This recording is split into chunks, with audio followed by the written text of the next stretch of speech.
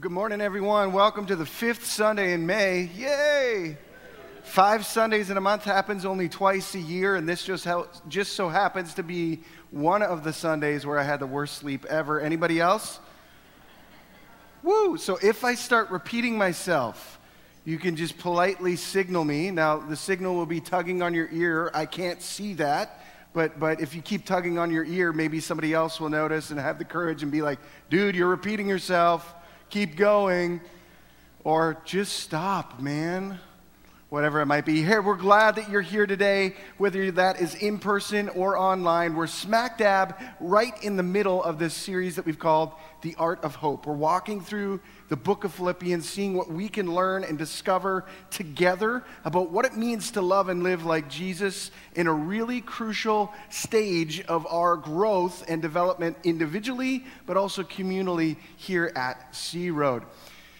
If you have yet to celebrate with somebody, it being the fifth Sunday sometime today, you got 5 digits on your hand, give somebody a high five, okay? And be like, happy fifth Sunday. Sound good? This is also the tipping point in our series, because after this we start our descent, meaning we start ending our way into this book. This is right smack dab in the middle. We're going to be looking at another part of Philippians chapter 2. So if you got your Bible ready, why don't you open it with me right to chapter 2, verses 12 through 17. We're going to dig into this together, see what we can learn and uncover about hope. Now remember, hope is more art than science, meaning that it's not going to be like as formulaic as we desire. Not going to be like, if we do X, Y, Z, it's going to equal this. Sometimes we're going to have to be creative in the way that we learn and navigate through life and fight for a posture of hope in the most challenging of circumstances. We're going to discover a little bit more about that here today as we dig into these particular verses. We've covered that God is faithful to complete the work that he started in us. We learned that in chapter 1, verse 6. Hopefully you've been taking up the challenge to memorize that verse and claim it in the moments that chaos seems to be reigning supreme. Then we learned a little bit about being a citizen of heaven. We talked about kingdom DNA, and today we're going to be talking all about passion-filled pursuits. Passion-filled pursuits.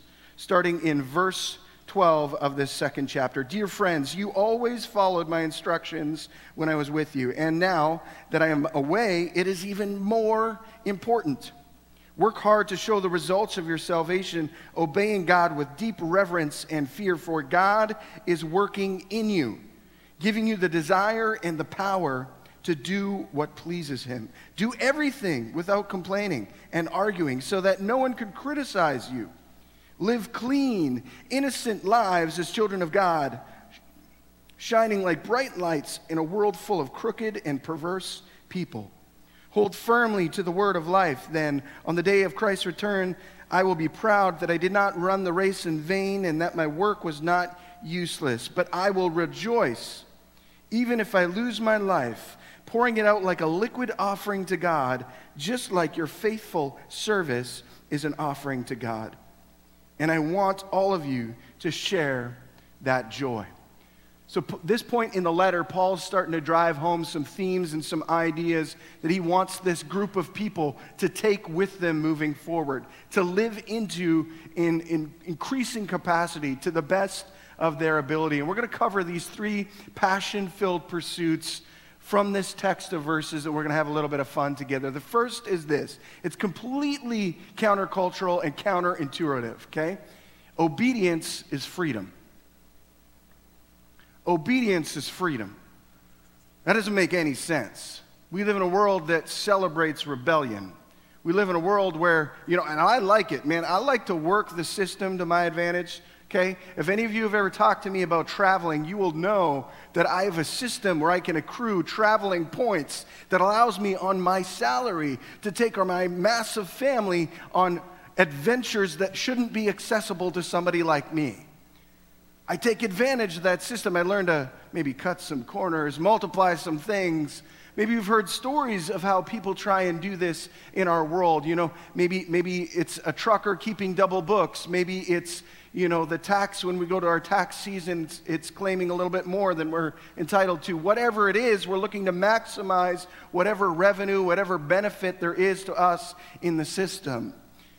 Now, what Jesus says and what Paul reminds us here in verses 12 and 13 is that we're supposed to live innocent lives. We're supposed to live lives that speak to who God is. That means that obedience is actually freedom. That's a really hard idea and concept for us to digest because some of us fear that God, if we follow him, is going to ask us to do things we don't want to do.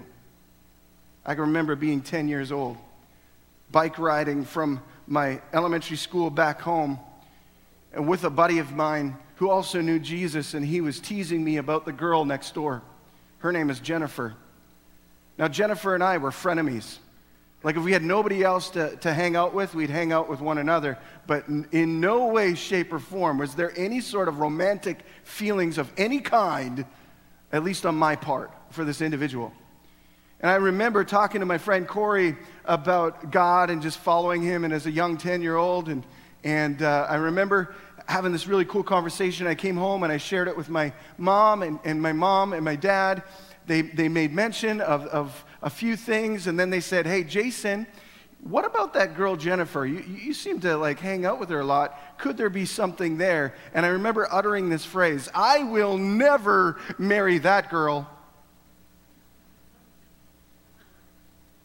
Instantaneously, that was followed up with "Ooh, don't say never," because when you say never, it quite possibly could be a reality. Right there, this notion was birthed in my mind and in my heart that if I follow Jesus, sometimes he's going to ask me to do things I don't want to do. So if I'm obedient to Jesus, that's not freedom. I'm happy to say I didn't marry the girl next door. Woo! I married the other girl that captured my heart. Sometimes, if we're honest with each other, we're afraid that God's going to ask us to do things we just don't want to do. And so we struggle in walking out obedience because we just don't want to do it. Like when he says, love your neighbor, it's like, I'd rather hate my neighbor. It's a lot easier to fling feces over the fence than it is to talk to somebody. Sometimes, if we're honest, we're afraid that if we say yes to God, he's going to ask us to do the one thing that we just don't want to do. And yet Paul is writing to this group of Jesus followers that we benefit from today as we study many years later this whole reality that we are called to live innocent lives, lives that speak to our love for Jesus. And guess what? If we're not saying yes to Jesus, we're not living for him. And that's the sobering reality. We have to get this thought into our minds and into our DNA. Obedience is freedom. You don't think that a God who designed the whole world meticulously and carefully doesn't have the best in mind for you and I? Put it to the test. Follow what he's saying. Think about the last thing that God might have said to you. And you're like, maybe God's never spoken to me. I bet you that he has. See, God speaks to us in so many different ways. Sometimes he speaks to us through the truth of the Word, the Bible. Something is read and it just hits us and it sticks with us and we can't get it out of our minds. That's God speaking to you. Sometimes it's seeing an incredible sunset or sunrise. Sometimes it's seeing something out of the ordinary in nature that captivates our imagination. God can speak through people. He can speak through signs and wonders and natural revelation in so many different ways. The problem is, sometimes you and I, we have stopped listening. Some of my kids really like to talk. I got 5 of them. So the quota in talkers to non-talkers is 4 talkers, 1 non-talker. Really hoping that it balances out over time. The 4 talkers, they like to talk about everything. And here's the thing about a talker. Sometimes they're just talking at you. They're not talking with you. And they know They've gotten to the point where they know where I'm completely not tracking with them any longer in a conversation, and they call me on it. Like they'll start saying random stuff. And they'll be like, remember you said yes, you agreed to that. And I'm like, no, I didn't. Oh, Dad, were you not paying attention in our conversation? See, sometimes what happens is those talkers, when I stop listening, they stop talking. When I stop listening, they stop talking. They'll go talk to somebody else that's more willing to listen. And the honest truth is, sometimes that's exactly what happens in our own relationship with God.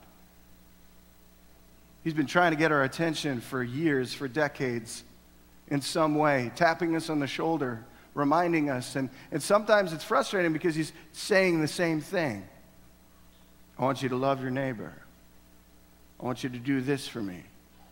I want you to know that you are fearfully and wonderfully made. And he keeps knocking on that door, and he keeps delivering that message, but there are times where we just stop listening. We stop listening because we don't believe this truth, that obedience is freedom. Man, if you struggle with the way that you look, if you struggle with the way that you interact in the world, can you not hear that God has made you fearfully and wonderfully in his image, that he doesn't make junk?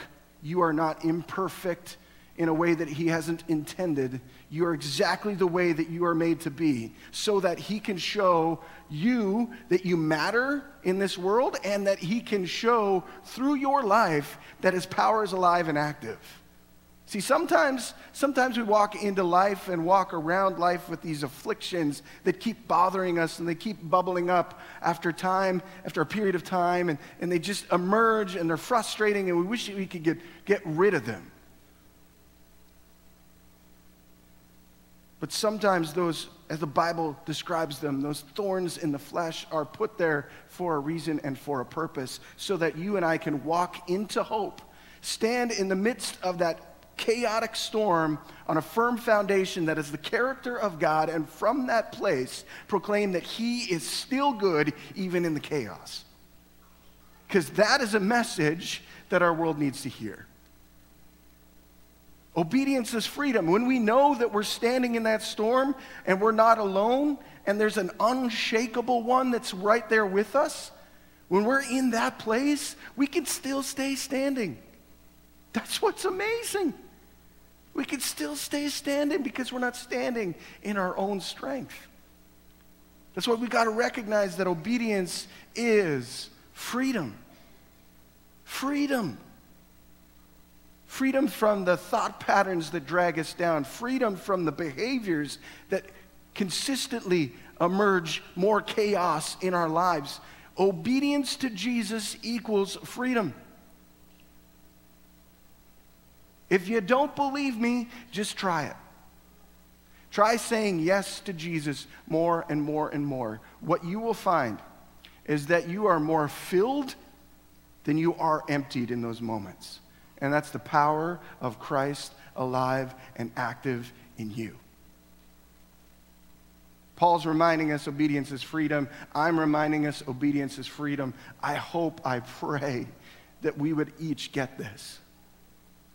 And if you're going like, Jason, I'm not so certain that God even speaks anymore, go back to the last thing that he said to you.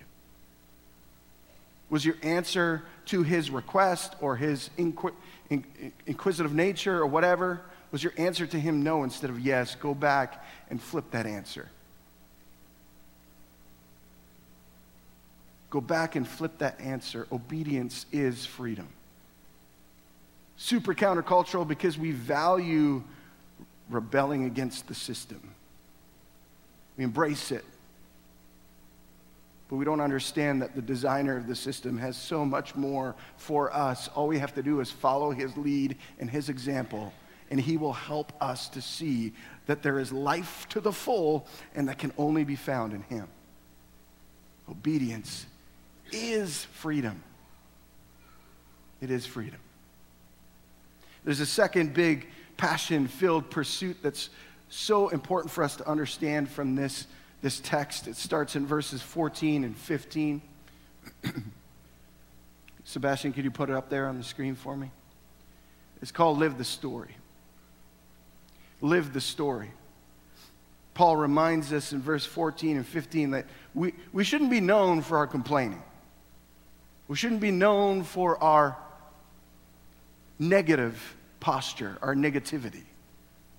And far too often, in far too many ways, those that say they love Jesus are the most ornery people on the planet. And we wonder why people don't want to hang out with God. Because the people who say they love God are not God-like. This is why it's so important. This is not about behavioral modification. This is not about pretending to do something or feel something that you don't feel in the moment. There's a huge, huge, huge reality about being authentic in the space that we are. But in our authenticity, can we also claim that Jesus is King? When we feel broken, alone, abused, mistreated, misrepresented, misunderstood, can we also say, but God is still good? Or is the only thing on our lips our complaint in the moment? Man, that hit me like a ton of bricks this past week. As I replayed just different spaces, different seasons of my life, and I was like, ooh, I'm definitely probably more known as a complainer in that moment. And now it's okay to notice where things are deficient in some way, where we can improve, where we can grow, where we can gain victory, where we're experiencing defeat. Those things are okay, but what is our posture in that moment? Is our posture one that is filled and steeped in the hope of Jesus Christ, or is it filled and steeped in the desire to be right? I am right and you are wrong. It's a question that I ask myself every time I talk to my DS, Pastor Eric Hallett, because he always talks about his passion for the Montreal Canadiens. And I know that I am right and he is wrong. But I got to trust the Holy Spirit to work on his heart. And when his grandson Jasper becomes a Leafs fan, that'll be the tipping point.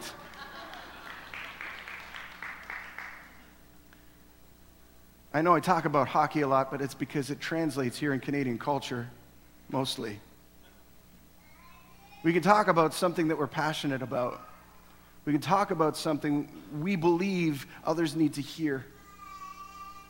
And we can unintentionally step outside of living the story that points to Jesus and instead live the story that points to our own selves. If all of a sudden your social calendar has evaporated, that might be an indicator that you're known more for your complaining than you are for your ability to pursue hope. Your ability to understand that hope is an art and not a science. Obedience is freedom. When we step into that freedom, we can live the story that Jesus has drawn out for us, even when it's hard.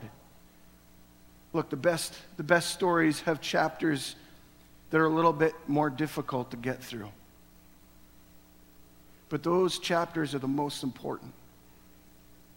Because if you and I can't navigate the tensions that we feel in our society and our culture with our heads held high, with the name of Jesus on our lips in a positive way and not a curse-filled way, then who else is going to help the world that does not yet know who Jesus is know that he matters and makes a difference? It's not easy. Obedience is freedom, but it's not easy. Living the story of freedom is not always easy or convenient, which is another cultural value that we hold dear. But it is the most fruitful. In those moments of darkness and pain and suffering, it is the most fruitful. And when you can't believe it for yourself, this is why community is so important. You can lean on the hope that others have and cling to it and stand together on the character of Christ and weather the storm that you're in. I can't tell you how many times that has been true in my life. I think of our adoption story with our daughter Layla. Man, that was a long 2+ year journey, waiting and hoping and praying, anticipating. And there were seasons where Bonnie was so hope-filled and I was full of despair. And then all of a sudden things would shift and switch, and I became filled with hope and determination, and she was like, "You are insane, and this whole thing is insane." Now, maybe you don't have an adoption story that points to that moment where you needed to live the story not only alongside of Jesus, but alongside of a group of people that love you and know you and help you live forward into what God has for you in the moment. But maybe it's something else. Maybe it's a struggle with some health-related issue. Maybe it's a struggle with finances. Maybe it's a struggle with work stuff. Mental health, well-being, whatever it might be. We all have our things, and it's in the middle of those things that we need to understand that navigating into and out of hope is more about an art than it is about a science. And we need to allow our curiosity and our authenticity and our imagination to lead us forward. And we need to allow voices of people that we love and trust who care about us speak into us along the way, in addition to the voice of God. Now, how do you know that those voices are all on the same page? The answer is simple. They're not going to contradict one another. See, the problem is when we're going through our stuff and our pains, we want to gravitate to a community that believes in us, that helps us live our own version of the story. But if your community is asking you to step away from Jesus, that's not the right community from you. If your community is diminishing the power of the Word of God, that's not the right community for you. The Word of God and these authoritative voices that you allow access into your world will always work in tandem. Otherwise, they are not from Jesus. They're not Christ-centered. So if you're at a party and you've got that friend who is coaxing you to try drugs, that friend's not helpful in that moment. But maybe that same friend, you and he are on Stoven Island, and you're at the edge of the cliff, and there's water, and you know it's really deep water, and you've got a life preserver on. And that friend is saying, like, hey, you can go, you can jump, you can have fun. This will be a great experience. We can talk all about it on TikTok or Instagram or whatever version of social media fun exists in the moment at that point in time. And we can just celebrate this adventure together. Like in that moment when you're at that cliff, you should be praying. If you're not, start there. Jumping into water, that could be fun. And when you think about, like, was God fun? Like, would he invite us into some sort of adventure like that? He says to a group of people at some point in time, he says, come follow me and I'm going to make you fishers of men. That's a water story, so obviously he's going to invite you to dive into the water. Obedience is freedom, and freedom is life-giving. The story that we're invited to live into is not one of complaint, it's one of hope-filled nature along the way. Are we allowing the voice of God and the voice of others who love Jesus and love us to shape our story forward? Or are we gathering a group of people that are helping us believe a lie because it's more convenient? It's a hard, sobering reality, and I can't help but think that there's a cluster of people that were reading this letter originally when Paul had wrote it, and they kind of had a gut check moment going like, ooh.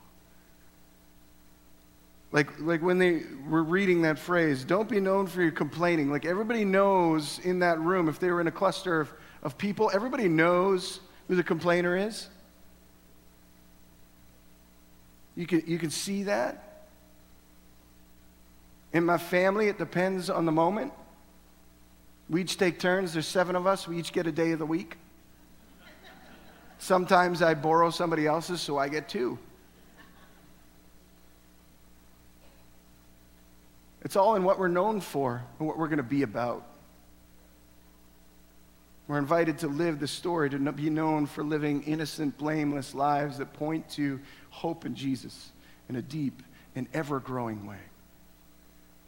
But we can't do that if we're living in isolation and believing lies, because then all that we're ever living is a story of chaos and destruction. There's a third passion-filled pursuit that I think that this text reminds us of, and it's something that I'll call the joy pendulum. Paul kind of signs off this section in verses 16 and 17, and he talks about this reality of like, hey, I've invested a lot in you. I want to make sure that it wasn't wasted effort. And on the day when Christ Jesus returns, I'm going to see and hopefully see the fruit of my labor. And when I do, I'm going to share in that joy. It made me think about this grandfather clock at my grandparents' house. I used to love watching that as a young kid. I'm talking about something that wasn't battery operated, something that would tick back and forth, like a tick, tock, tick, right? And then at a random, depending if it was actually on time or not, random time throughout the day it would chime and you'd be like, ooh, fun. There were times when that clock would run out of steam and you'd literally have to crank it back up so it could keep going.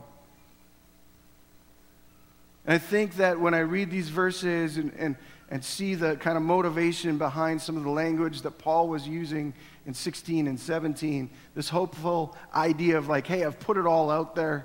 I've invested in you to the best of my ability. I think he might have been a little bit discouraged because he was saying like, I hope I didn't waste my time. I hope I didn't waste my time and that's actually made a difference.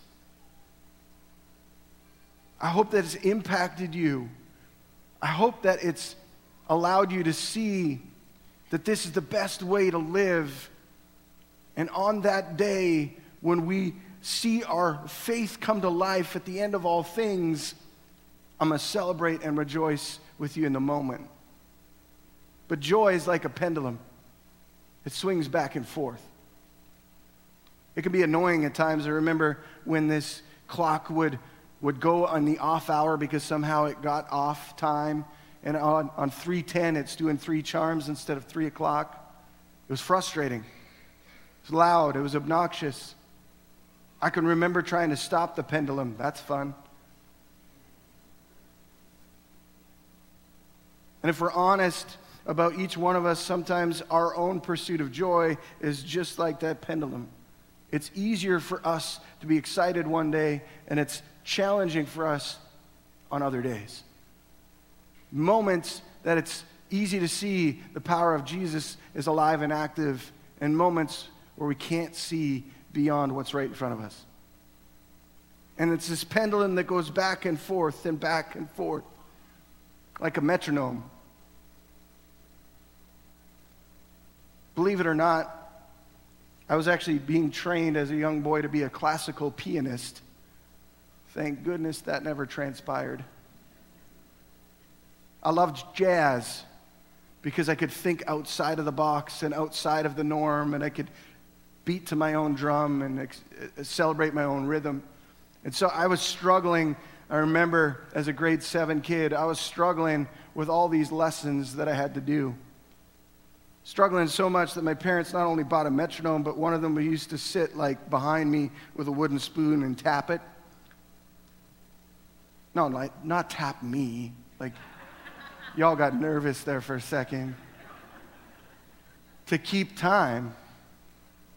The thing about being a classical pianist is that if you're out of time, everything makes no sense because you're not playing music that is brand new. You're playing music that's been heard in some cases for hundreds of years. And there's this expectation that it's going to be like this in that moment, right in step. That's why I can't dance, because I just groove to my own rhythm. Makes it great for parties. I am that guy going like, what is that guy doing? Who belongs to him? And all of my family is like, I don't know. This joy pendulum. Sometimes if we're honest, we know intellectually that obedience is freedom, but we're in the middle of a hard season and we just can't see that it's making a difference. And sometimes, if we're honest, we've been trying our best to live the story that Jesus has written for us, but we want to skip the chapter that we're in.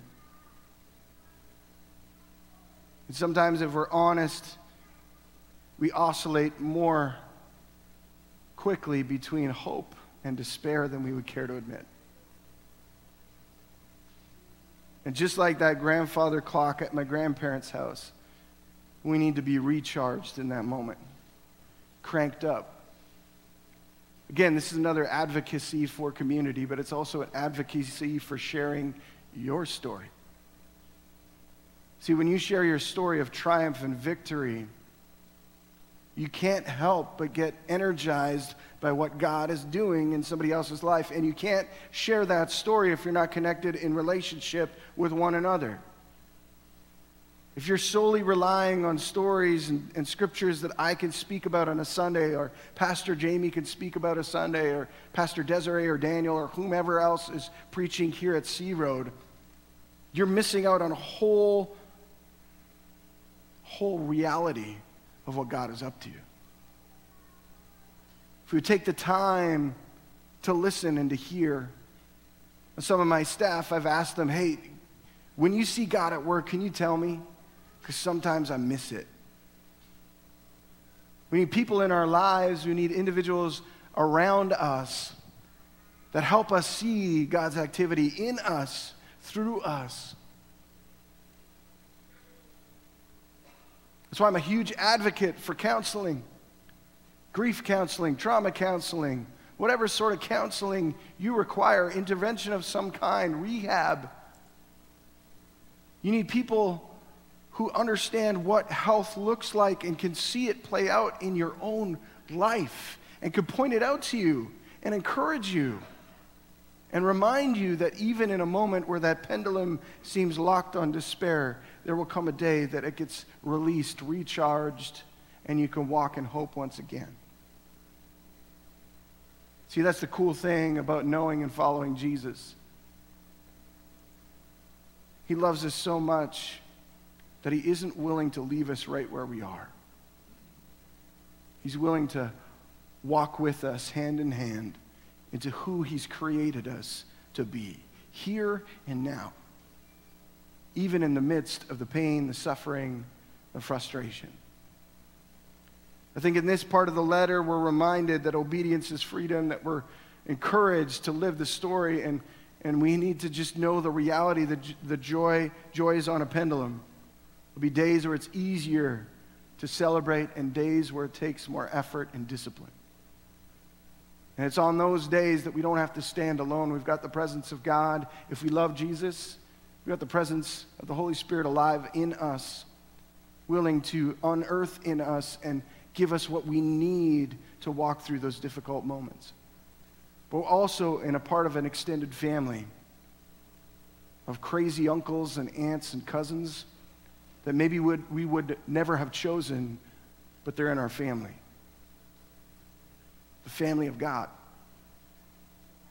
And when we look to the family of God, and we look to people in that family who are sold out for Jesus, we can find inspiration and hope and joy along the way. I was reminded of friends of mine from Calgary, Amy and Sean. Their little daughter, Hope. It's an incredible story. They were volunteers for me in youth ministry at Center Street Church. And what we were doing in youth ministry at these times is we had these little micro churches, these little worshiping communities and homes scattered all throughout the city. Now, if you've never been to Calgary, it's a city of about 1.2 million people, and it separates itself in quadrants: northwest, northeast, southeast, southwest. It's not like equal quadrants. They're random roads right in the middle. And one of these groups met at Sean and Amy's home. They facilitated and they met with and cared for a bunch of high school students along the way. They had a daughter named Sadie, which also was, a fun little kinship that we had. Their oldest daughter named Sadie, mine named Sadie. Amy became pregnant with their second child, a little girl they found out and named Hope. Partway through the pregnancy, they discovered that Hope actually only had half a heart.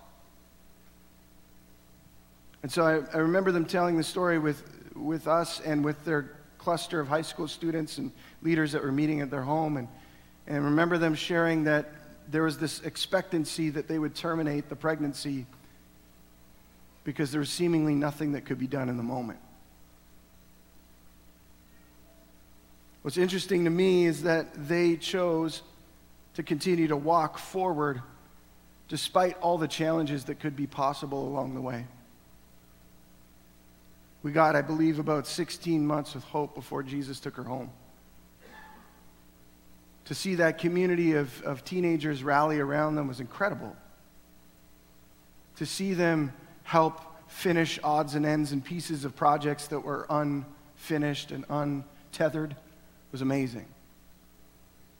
But the most amazing part of that story was their pursuit of joy in the midst of that darkness and that chaos. The pain is still there. You talk to them even now over a decade later. Certain dates on the calendar bubble up and roll around, and it's a struggle. But they walk in and through that moment with their heads held high in the pursuit of joy, even in the middle of suffering. So I think what Paul is reminding us today, and what I want to be reminding us of, you and me, is that it is okay to be frustrated, angry, heavy burdened. Jesus says it like this in the book of Matthew: all those who are weary and heavy laden, come to me and I will give you rest for your souls. And I think that's the invitation that we walk into today with. Some of us need to give the heavy burdens that we've been struggling with intellectually in our brains, the narratives that have been running, the scripts that have been running on the background for far too long, feeding lies into our soul and into our being. We need to give that over to Jesus and relent from the self-inflicted torment that we drive ourselves through. Some of us, it's on an emotional level. Things happened to us, or we participated in things that created damage on an emotional level and scheme, and we have to give all of that stuff over to Jesus, all our heavy burdens, so that we can find rest for our souls. For others of us, it could be physical challenges or relational challenges or financial challenges. Jesus doesn't get tired of us coming to him and asking him to do something.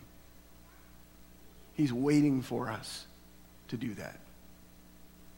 So in these next few moments, that's the invitation, whether that's here in person, online, or on the podcast, wherever you happen to be connecting with us. Can you bring Jesus your stuff and allow him to create a hope in the midst of the chaos? If that's you, then what I want to do is I want to invite you this morning to just stand. Nobody else needs to know why you're standing. You're just going to stand up right where you are. You're going to bring your stuff to Jesus, whatever it is. Just stand up. And if you're like, well, I don't want to stand up alone, then grab somebody that's standing right beside you and make them stand up with you. Just kind of pinch them gently. And all of a sudden they're going to say, ouch. And before you know it, they're standing up. Or pull their chair out from underneath them, so they have to stand. We're going to go to a time of prayer, and we're going to stand, and we're going to ask God to meet us with hope in the midst of our chaos. Would you pray with me and stand if you desire?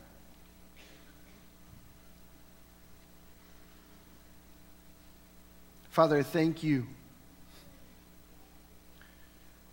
I thank you that we are not alone in the midst of our chaos. I thank you that we are fearfully and wonderfully made in your image.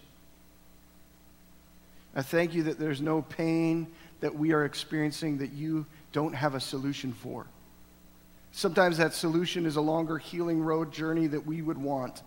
Sometimes we want instantaneous relief, and God, we know you can do that. You've done that. We read about it in Scripture, and then at other times you take a longer evolutionary style healing journey and trajectory.